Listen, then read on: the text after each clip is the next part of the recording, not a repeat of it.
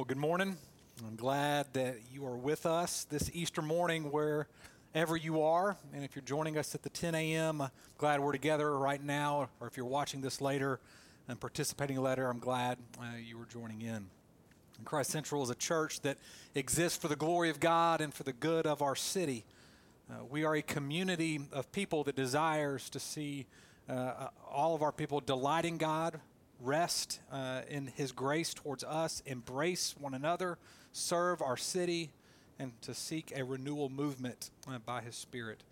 It goes without saying that this is quite a different Easter than we've ever experienced.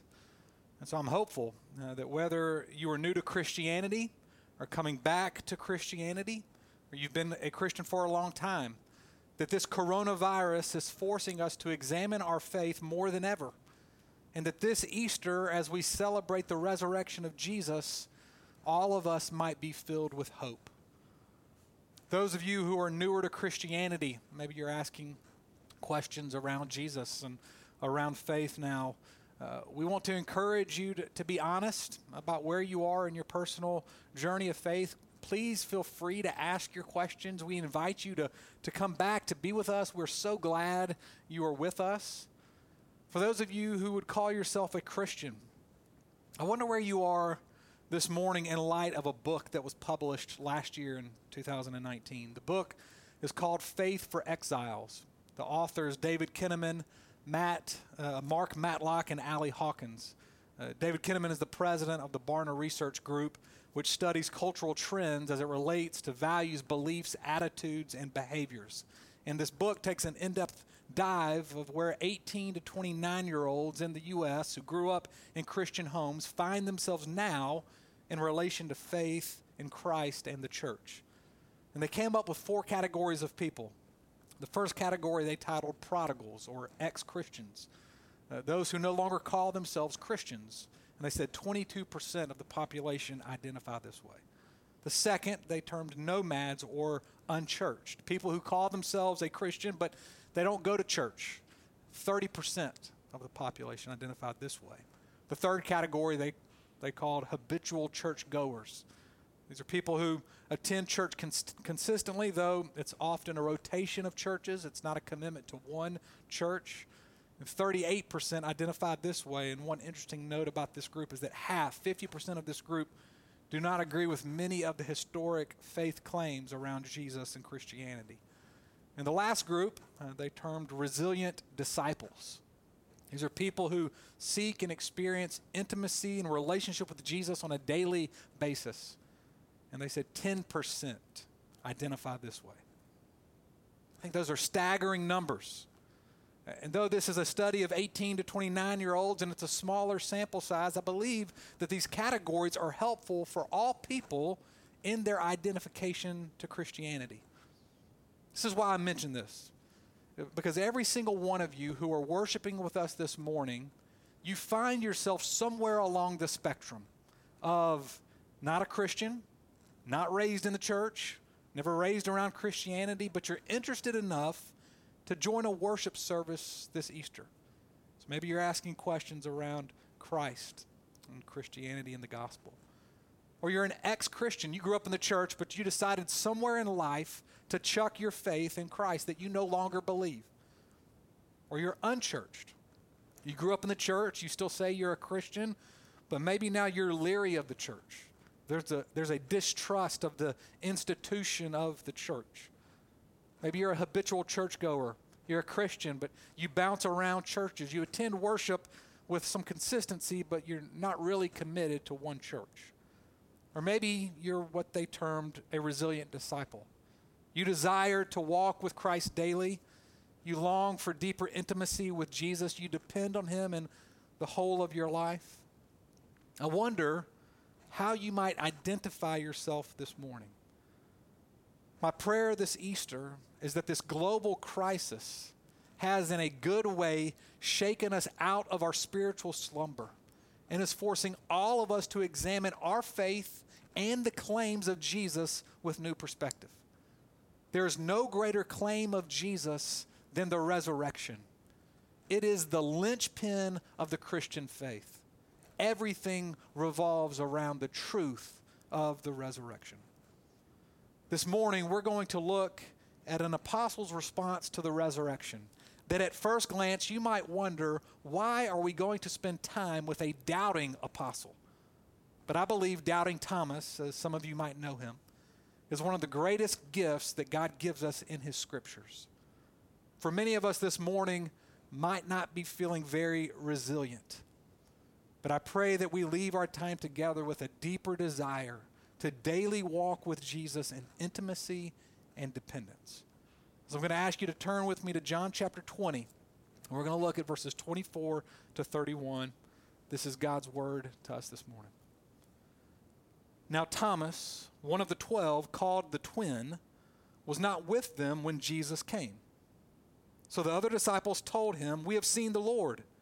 But he said to them, "Unless I see in his hands the mark of the nails, and place my finger into the mark of the nails, and place my hand into his side, I will never believe." 8 days later, his disciples were inside again, and Thomas was with them. Although the doors were locked, Jesus came and stood among them and said, "Peace be with you." And then he said to Thomas, "Put your finger here and see my hands. Put out your hand and place it in my side. Do not disbelieve, but believe." Thomas answered him, "My Lord and my God." Jesus said to him, "Have you believed because you have seen me? Blessed are those who have not seen and yet have believed." Now Jesus did many other signs in the presence of the disciples, which are not written in this book. But these are written so that you may believe that Jesus is the Christ, the Son of God, and that by believing you may have life in his name. The prophet Isaiah tells us that the grass withers and the flowers fade, but God's word endures forever. Let's pray together.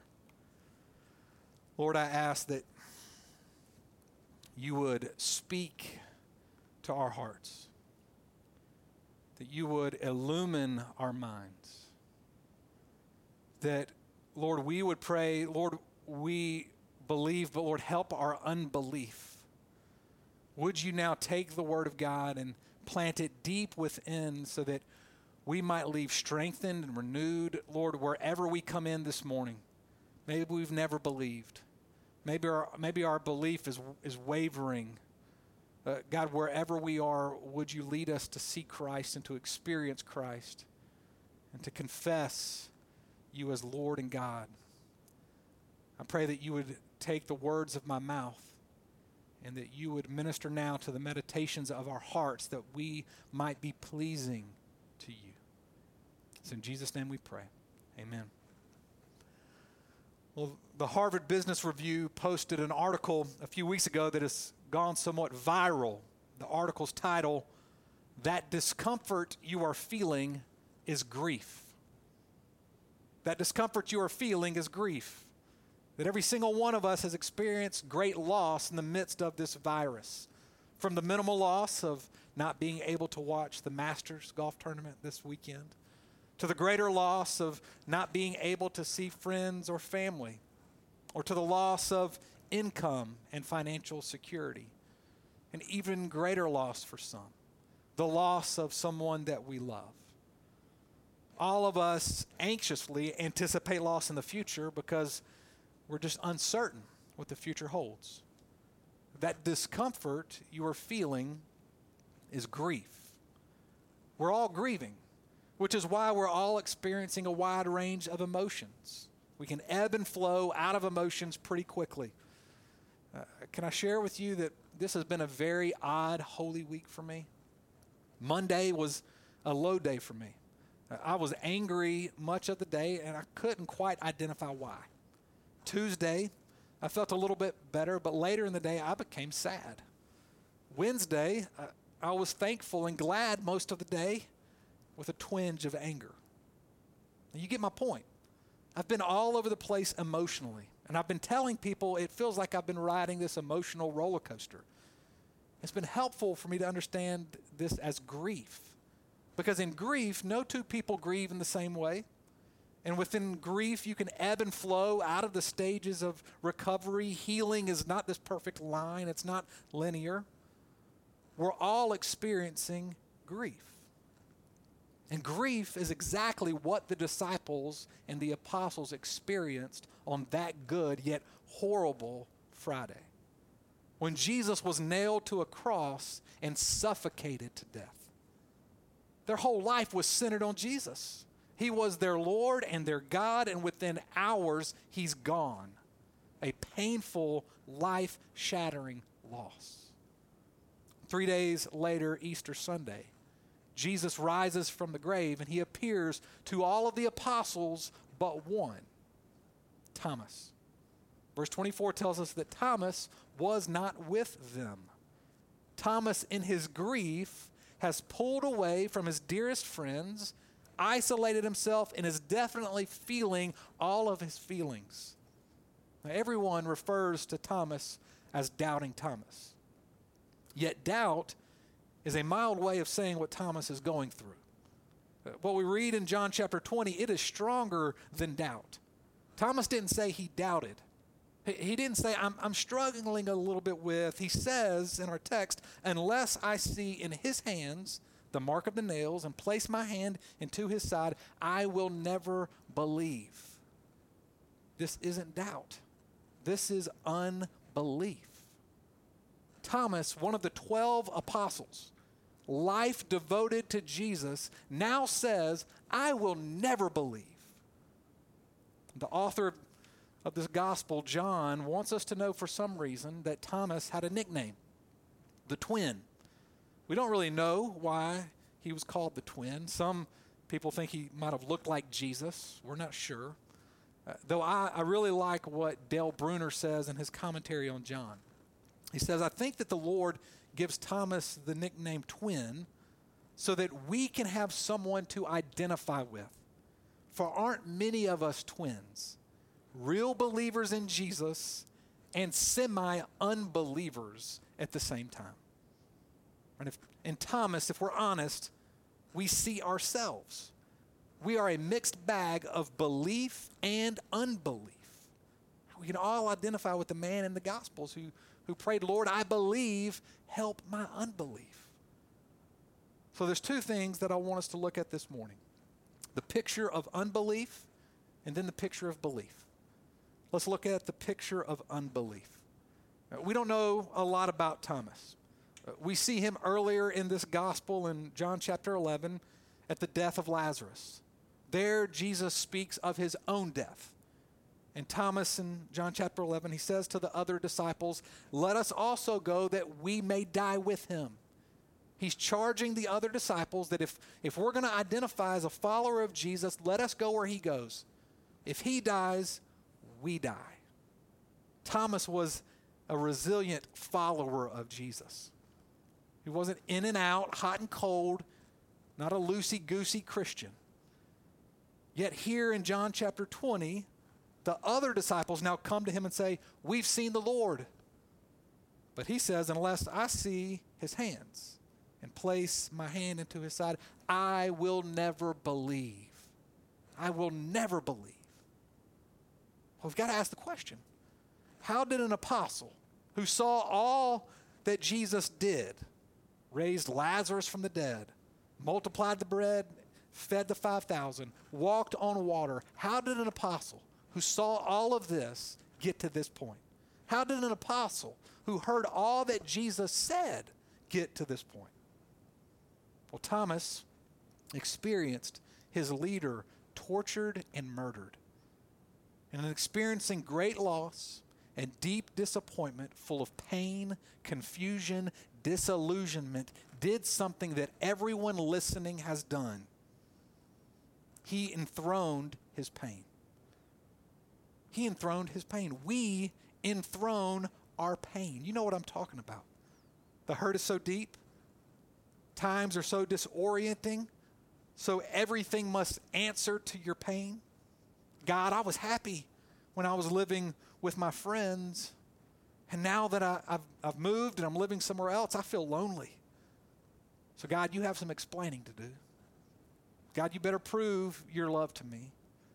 God, I was enjoying my job and changes happened at my job, or maybe I lost my job. And so God, you better prove your love to me in this time. Even more painful. God, I loved my mom and dad. I loved my sibling. I loved, even more painful than that, I loved my child. And now they're gone. And so, God, you have some things to prove to me. You better let me know how you love me. See, we're all going through this pandemic, and we're experiencing loss, we're anticipating loss, and it's tempting to enthrone our pain and to demand that God answer our pain. God, prove you exist. God, prove your love. This is the picture of unbelief. And thankfully, Jesus steps in and addresses Thomas's unbelief. Look at verse 26. 8 days later, Thomas is now with the disciples. Jesus appears again. He goes through a locked door, and he's standing in the middle of the disciples. Now, I know many people ask, how in the world did Jesus go through locked doors? We're not sure. We do know that John includes this detail purposefully, and we know that Jesus' resurrected body looked like his earthly body because everybody knew who he was, but it was a transformed body because he was able to go through locked doors. Now, Jesus stands right in the middle of this gathered group of disciples, and he says, "Peace be with you." And then he says, "Put your finger here, see my hands, put out your hand, place it in my side. Do not disbelieve, but believe." There are a few things that I want to point out that Jesus did to address Thomas's unbelief and therefore our unbelief, which then leads to belief. So this is my second point, the picture of belief. The first thing Jesus does is that Jesus declares who he is in the middle of the community. See, before Thomas was isolated and alone, he's enthroning his pain. Now he's with the community of the disciples, and Jesus speaks to him. And I think John is being very pointed to teach us something here, that we were created for community and that God speaks to us in community. And part of the pain and grief in this pandemic is that we cannot meet in person. We cannot gather together in person to sing and to pray and to read and to hear the word of God preached and to feast on the body and the blood of Jesus. We are unable to be together physically for city groups or just random one-on-one hangouts. One of my favorite all-time TV shows is the TV show Friday Night Lights. I was reminded about a scene in the show this past week that I swear could have been written for us during this pandemic. Coach Taylor is about to say goodbye to his football team for a long time. It's going to be really hard not being together. And so Coach Taylor says this. He says, "There is a reason why we got a football team, and that's just not to win games. It's so in difficult times we have each other." Well, this is about as difficult of a time as any of us could imagine. I want us to use each other. Stay in touch as a community. Be there for each other on your phones, on Twitter, on FaceTime, or whatever other kind of crap you use. And you all got my number. Call me. I know I usually tell you knuckleheads not to call me on my cell unless it's an emergency, but right now, everything is an emergency. You feeling a little sick? Call me. Feeling a little down? Call me. Is that understood? "Yes, sir," said the team. And then he continued, we may not be on the field together right now, but we are all in this together. Together, we're going to stay strong. We're going to stand united. We're going to stay healthy. And anyone who thinks we're not going to beat this, they don't know this town, they don't know this nation, and they sure don't know this team. I'll miss you all. Tell your families that Tammy and I are thinking of them. Tell them you're in our prayers. Stay healthy, stay safe. Clear eyes, full hearts, can't lose. Church, in this time where we are physically distanced, we must avail ourselves to one another as much as possible. So do not enthrone your pain in such a way that you remove yourself from others and isolate yourself. Make phone calls, receive phone calls, write letters, join a virtual city group, join us here virtually on Sunday mornings. Do all that you can in order to live in community. We were created for community, and Jesus speaks to us in the midst of community. Second thing Jesus does to address unbelief and lead us to belief is that Jesus gives evidence that testifies to the truth of who he is. Jesus says to Thomas, "See my nail-marked hands? You see my pierced side? Put your finger here. Now, we're not sure Thomas touched Jesus. He might have, but we don't know. The text doesn't tell us if he did or if he didn't. But Jesus raises his wounded hands, points to his wounded side, and says, look, touch. Here is your proof, Thomas. In our unbelief, Jesus has given us evidence that testifies to the truth of who he is. We have not seen Jesus, but verse 29 tells us, blessed are those who have not seen and yet have believed. Blessed. And the first piece of evidence that Jesus has given us is the Holy Scriptures, the Word of God. Now, if I am the Apostle John, and I'm writing this book, as some critical scholars might suggest, to start and to sustain some man-made movement, in all honesty, I would not include in my telling of this story one of the 12 apostles refusing to believe in Jesus. I would not include one of the main stories that I tell being a reluctant, doubting follower. I would only tell stories of triumph and victory.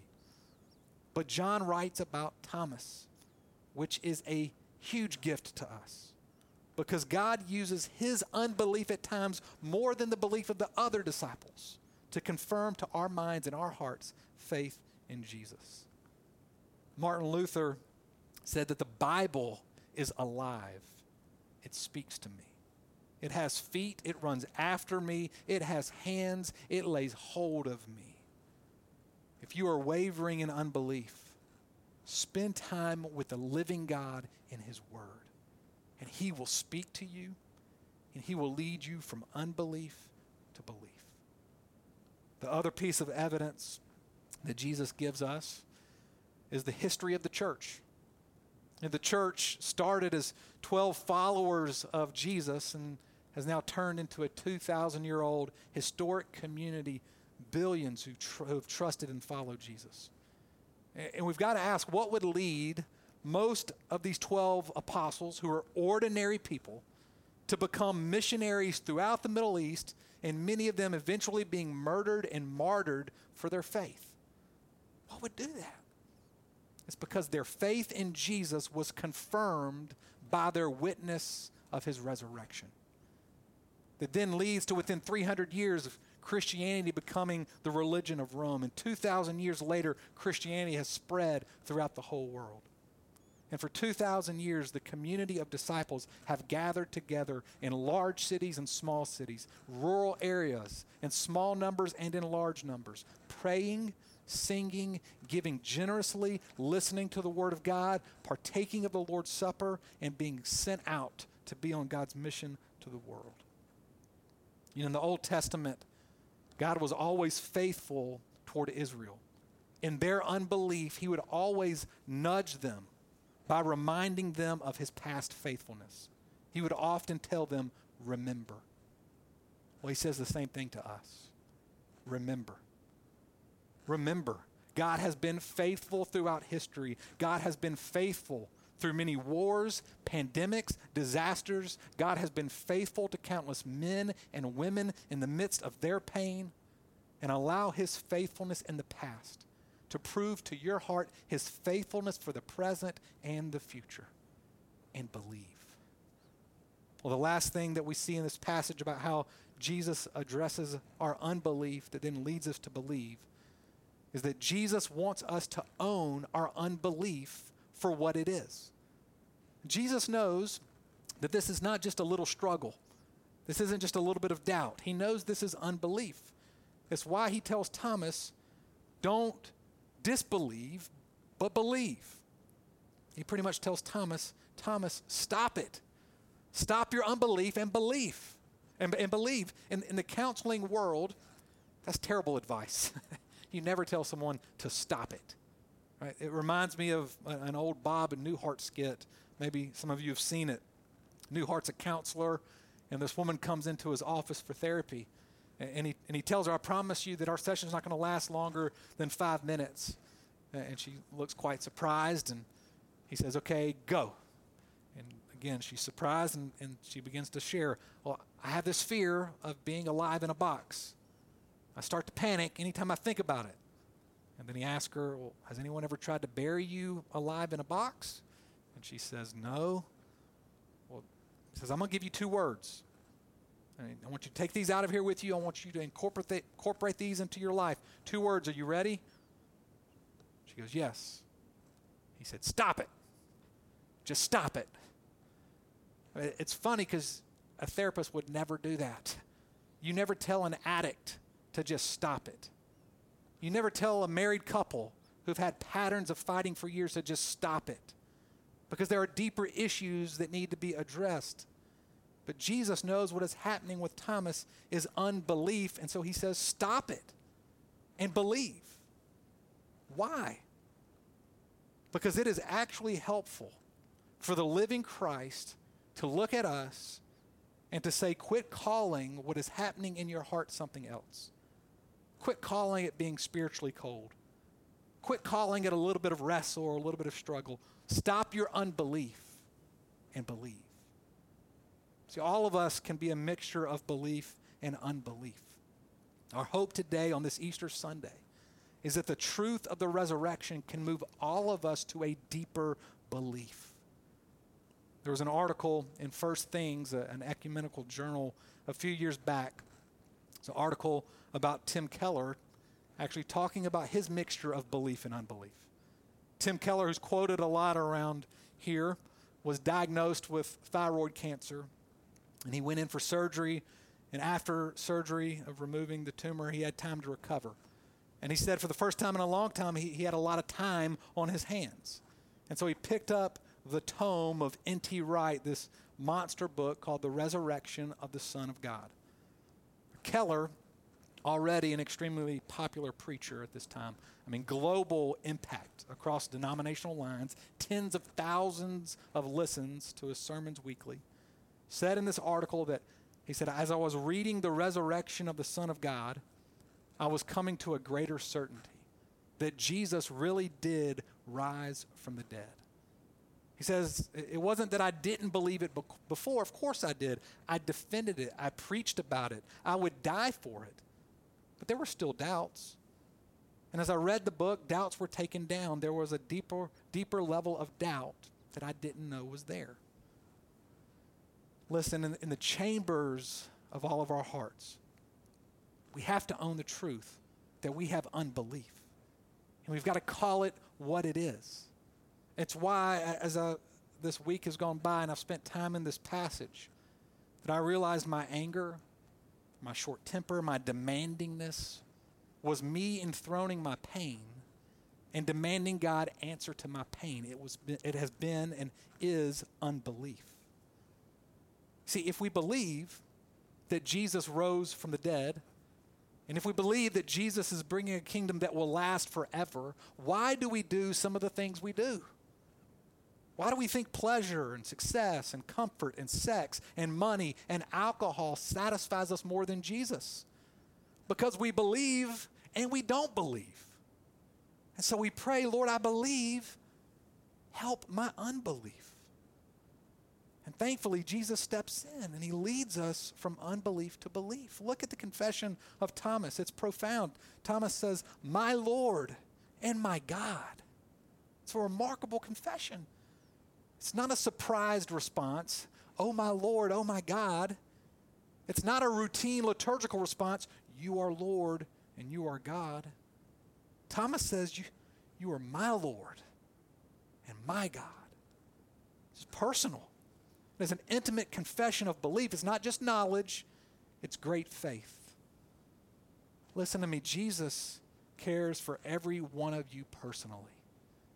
And he wants you to see his wounds and his pierced side. And he wants you to trust that the wounded one can empathize with your suffering. But this wounded one is also the victorious one who will make every promise of God a reality. For in the resurrected Christ, all the promises of God are yes and amen. John tells us in verse 31 that these things are written that you may believe he is the Son of God. I know particularly in this pandemic, we are tempted to enthrone our pain and to tell God, prove yourself. The resurrection is proof. It is proof of who he is, what he has done, and what he will do. And if it is true, if Jesus did live, die, and rise, everything depends on it. It's everything. Verse 29, Jesus says, blessed. Blessed are those who have not seen and yet have believed. N.T. Wright, who I mentioned earlier, he says this. He says, imagine someone giving you a very rare, very unique, very valuable, one-of-a-kind, absolutely stunning to look at painting. Someone gives you this amazing painting and it's worth more money than you will ever make for the rest of your life. You take it into your house and you put it on the wall of your living room. And you decide that it's just too amazing to hang in your living room. So you take it to your dining room and you hang it there. But it won't work in the dining room. So you try your family room, same thing. If you have a rec room, you try your rec room. Certainly it won't work in the rec room. You try your bedroom. Doesn't work there. And then you realize that you don't have the house that can adequately contain the painting. That you need to build a different house around it. What Wright is saying is do not construct your personal world and life view and figure out a way to fit the resurrection into it. But rather, the resurrection of Jesus is the very thing you build your life around. It is the lens by which you view your whole life. So wherever you find yourself today, I pray that the resurrected Jesus is kind and gracious to address your unbelief. That you would see him raising his nail-pierced hands and blessing you and saying, peace be with you. And that you might leave confessing, he is my Lord and my God. Let's pray. Lord, I ask that you would help us to believe and you would help our unbelief. That we would see the wounded Savior and we would see the victorious King, and that we would know in life or in death, you rule and you're good and you're kind and you're gracious. So lead us, God, we pray, out of unbelief to believe, to confess that you are my Lord and you're my God. Wherever we are, would you move in such a way to do this? It's in Jesus' name I pray. Amen.